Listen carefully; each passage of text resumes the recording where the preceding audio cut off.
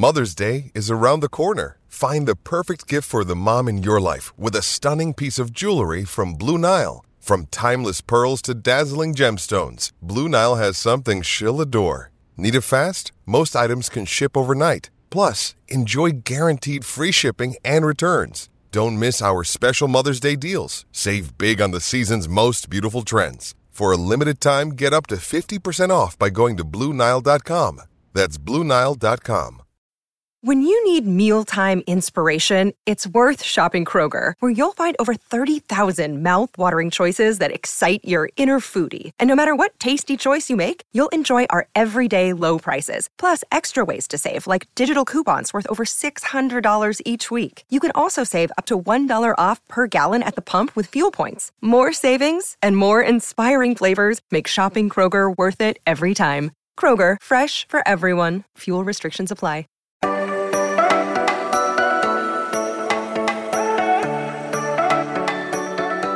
Ladies and gentlemen, Bengals and Bengals, welcome back to the Strictly Stripes podcast. Muhammad Ahmad, excited to return with you.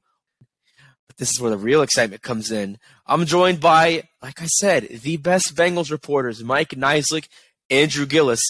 Guys, are you just as excited as me for the game, or am I just crazy? Or is it both? Are you just as excited as me, and am I crazy too? Which one is it? You can be honest. Probably that one. So I am crazy. Probably that one. Well, that's good.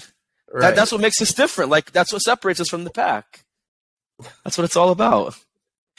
But I think the craziness comes from the fact that we're less than 48 hours away from the Bengals taking on those dirty birds out of Atlanta. One of these teams will be 4-3 at the end of the afternoon Sunday. And jumping right into the predictions, I not only believe the Bengals have it, I believe they have it with their best margin of victory this season. I've got Cincinnati 41-14. That is a bold take. I don't think the Bengals have scored anything close to that other than their 30 points when they won against the Saints last week. But we talked the other day about Joe Burrow, the Rippos, RPOs. I call them the Rippos. He will Rippo the Falcons defense with the Rippos, and he's going to play the backyard bro style. We saw a lot of on Sunday last week that we haven't seen much of up until like really the last 2-3 games this season. Jamar Chase is going to remind A.J. Terrell of that championship game performance 3 years ago. I don't think Grady Jarrett gets anywhere close to Joe Burrow's precious arms and hands, which I think that by itself could have an insurance policy worth more than my own insurance, which is subjectively debatable. But point is, I just don't think anything really works for Atlanta. They're a struggling team, even beyond their 3-3 record. Cincinnati gets a statement win. They just climb further and further ahead as they are just a few weeks away from the bye. I picked Bengals 27, Falcons 21. I think this is going to be one of those games that you look up at the scoreboard, maybe third quarter, fourth quarter, and I think you kind of look at it and you go, how in the living, what is Atlanta even in this game right now? But I think this is going to be one of those wins for the Bengals where maybe the score looks closer than the game actually is. You got a team that likes to run the ball with Atlanta, a team that kind of offers a little bit different looks. We mentioned this with the Baltimore week. You've got running backs, Ty Algier, Caleb Huntley, Mariota's a threat to run the ball. They do have talented weapons on the outside in Drake London and Kyle Pitts. So to me, this kind of feels like one of those games where maybe it's, I don't know, I don't want to say backdoor cover or something like that, like on record, but maybe it's something where it's, hey, the Bengals are controlling the game. They're controlling the line of scrimmage. They're controlling the way that the pace of the game is being played. And I think you just are going to reach a point at the end where the Falcons, they make it look a little closer than it is, because I think the Bengals are a much better team, and I think they're going to prove that on Sunday. So, I think 6 points is probably fair. I think that's right about what the line is. I think I saw 6.5, depending on where you look. And I believe I'm actually like right at the over-under too. I think the over-under is like 47, maybe 48. So I think, I think that's kind of what Vegas is expecting. That's kind of what I'm expecting too. Yeah, I think that I'm closer to Muhammad, but not as offensive. I think it's going to be, I'd say 31-10. That they don't go crazy offensively, but that they dominate. I'm not very high on this Falcons team. I just not impressed. Yeah, they can run the ball well, but I think if the Bengals can get a couple 3-and-outs to start, get a lead, I think this one they can build up a pretty good score. And those other teams have let the Falcons back in, and I don't think that's what the one thing the Bengals haven't done. They've been inconsistent in a lot of areas, but their second half defense has been the best in the league. They haven't obviously allowed a touchdown. It's been tremendous.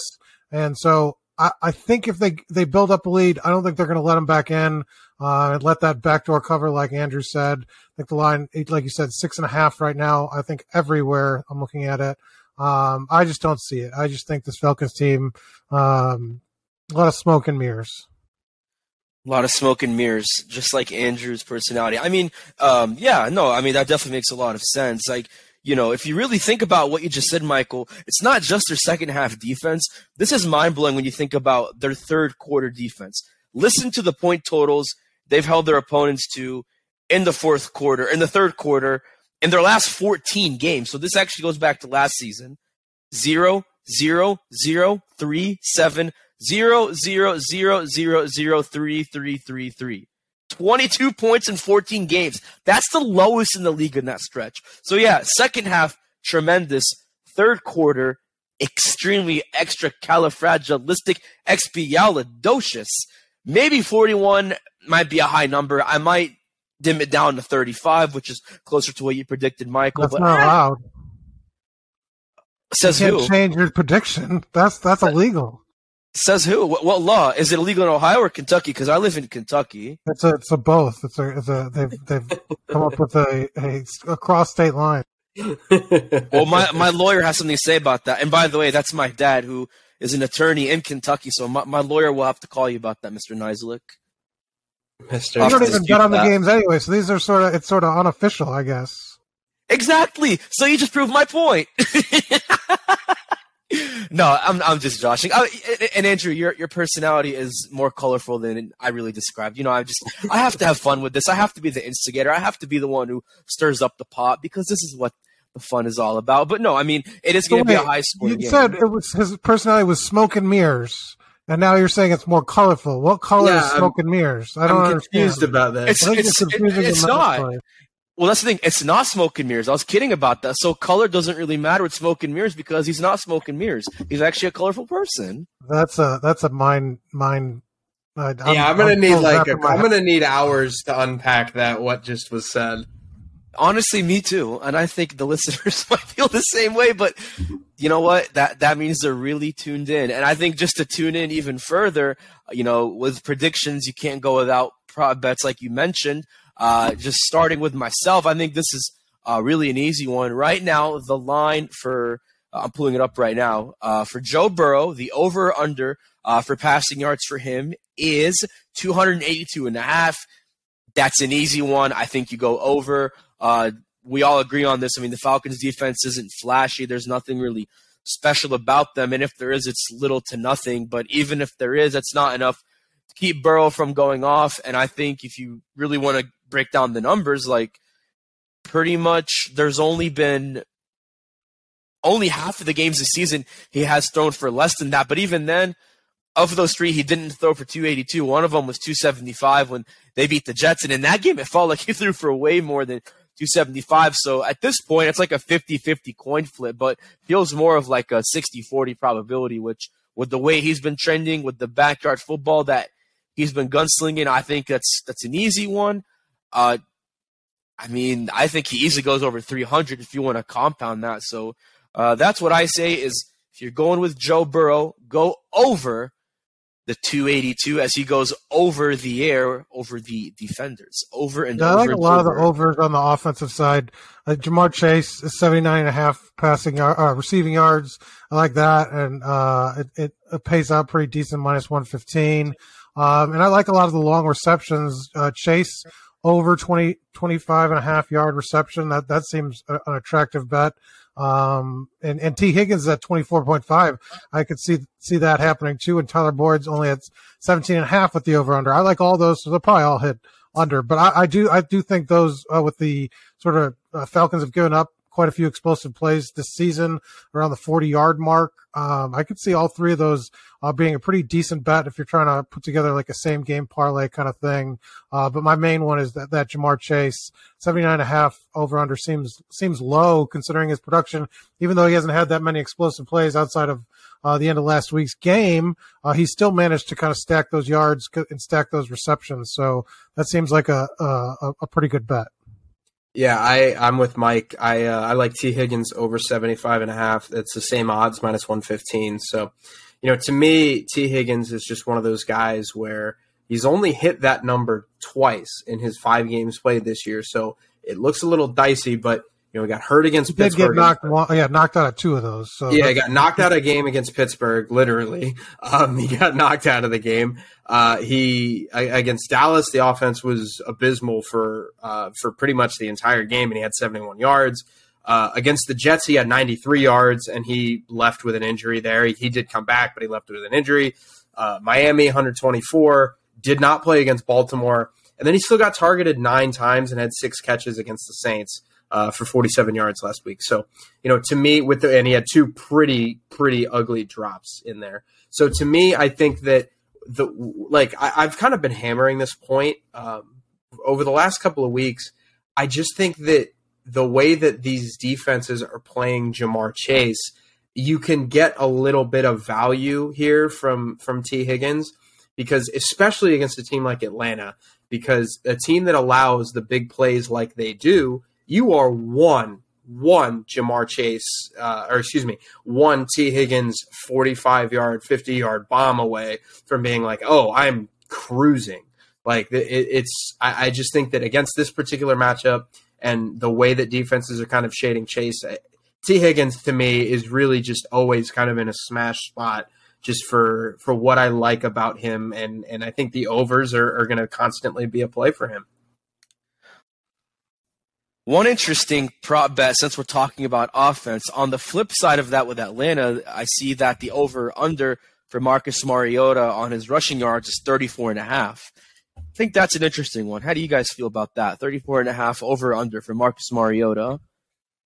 I'll probably go over because I could see him getting some garbage yards on some scrambles, especially late. They're gonna. I mean, they'd allow some of that especially if you're have them playing with the lead, and they're dropping back every time. I could see him getting a couple runs late. I'd probably stay away from. I don't like those on the running quarterbacks like that. I'd have a tough time betting that one. I mean, I guess the over would be what I would think it would be, but I'd probably stay away from it. Not my. Yeah, I was kind of more drawn to his passing and rushing yards total. That is currently 226.5. The thing that I like about that is that I think the Falcons are going to be playing from behind. So that is just going to lend itself to some garbage time yards. I mean, 226.5. Like if his over is, 34 you said for his rushing? 34.5, yeah. So, that's, I mean, you're talking what is that, 192? 192 yards passing. I could see that, especially for a team that I think is going to be losing. So I like that just kind of combination more than I like a standalone. I don't know what his actual passing prop is, but I like that. I like the combined over the single passing or the single rushing, just because I think they're going to get there through garbage time. So wait, kind of not to challenge you on this, Andrew, but so you said the Bengals would win 27-21, right? Yes. Was that your prediction? So yes. Then would there? You said that they were going to come back and put up a score touchdown late to make the score. Yeah, I don't want to say if you weren't paying attention, I understand. Right. That's fine. Yeah, Muhammad. I was listening, Andrew, but Muhammad was. Thank you, Mike. So Muhammad. There's something in betting circles called a backdoor cover. Now, a backdoor cover means a team scores late and covers, because you know what they say: good teams win, great teams cover. So I think that it's going to be one of those matchups where just the Bengals control it, and like if we're dealing with something where it's 27-14, they're up by 2 scores late. 3 minutes left, and all of a sudden Marcus Mariota drives them 70 yards down the field. Like that's going to be a nice game was never necessarily in question. Right. Yeah. For the record, I was paying attention. I was just shifting through my You were stats. just not listening. As I was shifting through my stats. What's the thing? I heard you, but I wasn't listening. Isn't that what like teachers say? Kids say that. Actually, Kids say no, that. I had a teacher that said that to me in high school once. I think it was my English teacher. No kidding. Yes. Maybe that's where I got it from, man. Just my great high school education, man. Good old Fayette County Public Schools. Shout out to them. Wow. But hey, I mean, I made it this far on a podcast with you guys, so I guess that says something, right? I don't know if it says something about you or something very, very little about Mike and I. Oh, wow. I think the truth is somewhere in the middle. But I want to wrap this up with one very controversial take. Oh, no. I believe Skyline Chili is the most overrated food I've ever had in Cincinnati. Haven't had it. I still haven't had it, so you're going to fly solo here. Yeah, this is going to be an individual. I'm not going to. Yeah, this is Muhammad takes on Skyline Chili, part of our podcast. That's a good way to get listeners. Insult the thing that the city's known for. Okay, Maybe save that for a couple weeks from now. Well, I'll tell you what, and I don't say this to be disparaging, but like, here's the thing: is it the worst chili in the world? No, I've actually had chili that's worse than Skyline. But as far as the way that it's overhyped and overpromoted and overmarketed in the Cincinnati area, to the point where even in Lexington, where I'm from, people are being duped by this idea that it's the best thing ever. It's not the best chili in the area. I mean, like, you could go to a hole in the wall really anywhere, at least in like Cincinnati. Food place. There are a lot of those. No, well, there's no such thing as a hole in the wall fast food place. It's just a hole in the wall. That's a contradiction. I'm just saying there's a hole in the wall place somewhere that I'm sure has better chili. I mean, just the texture of just the flavor. I don't know. It's not bland, but it doesn't like explode in your mouth. Like when I'm eating chili, I need a full-on explosion.